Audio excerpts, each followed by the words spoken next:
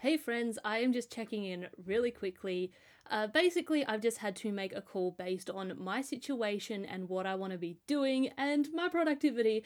And essentially, I've had to make a difficult decision to shut down the podcast, at least for the time being. But I do want to take you through this because there is a little bit of a lesson in productivity in why I am doing this. So I do want to share that with you before I disappear for a little bit.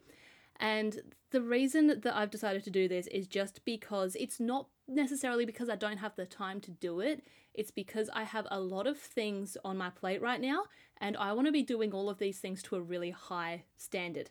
So at the moment, I have to reduce the standard of some of the stuff that I'm doing to fit everything in. Whereas if I take a couple of things out, I'm going to be able to focus on one or two things and do them really, really well, but also have time for fun, have time for hobbies, for self-care, and all of that sort of thing. So it just makes sense at this point that I do need to step back from one or two things, and unfortunately, this podcast is going to be one of the things that takes the hit, like I say, at least for the time being. But I do want to bring that to your attention because I know that there's a lot of people in the same boat as me on this, where we try to do an awful lot, but because we're doing so much, we can't get it all to the quality that we want it to be. So if that is you, I do want you to just have a think about that and understand that yes, we can do lots and lots of stuff and we can get lots done, but it's a matter of, is it done to a standard that you are happy with? Is it done in the way that you want? And are you having fun while you're doing it?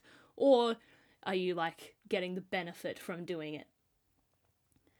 So with that said, I am going to take my own advice a little bit and just disappear from the podcast for a while.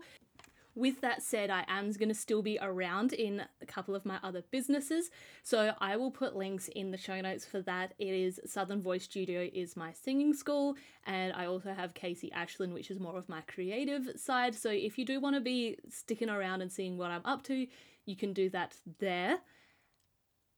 And finally, I just want to leave you with this one thing. If there's anything that you take away from the podcast, let it be this. You don't have to do it someone else's way. You don't have to do it the way that someone else says you have to. You can experiment, you can play, and you can find your own way to get stuff done. And I really would love for you to be doing that. So have a play, experiment, try out these different tactics if you haven't already, and go and find what works for you. And of course, thank you for all the support that we've had while I've been doing the podcast. I really appreciate it. I really appreciate you listening, and I hope that you have gotten a lot out of this. So bye for now.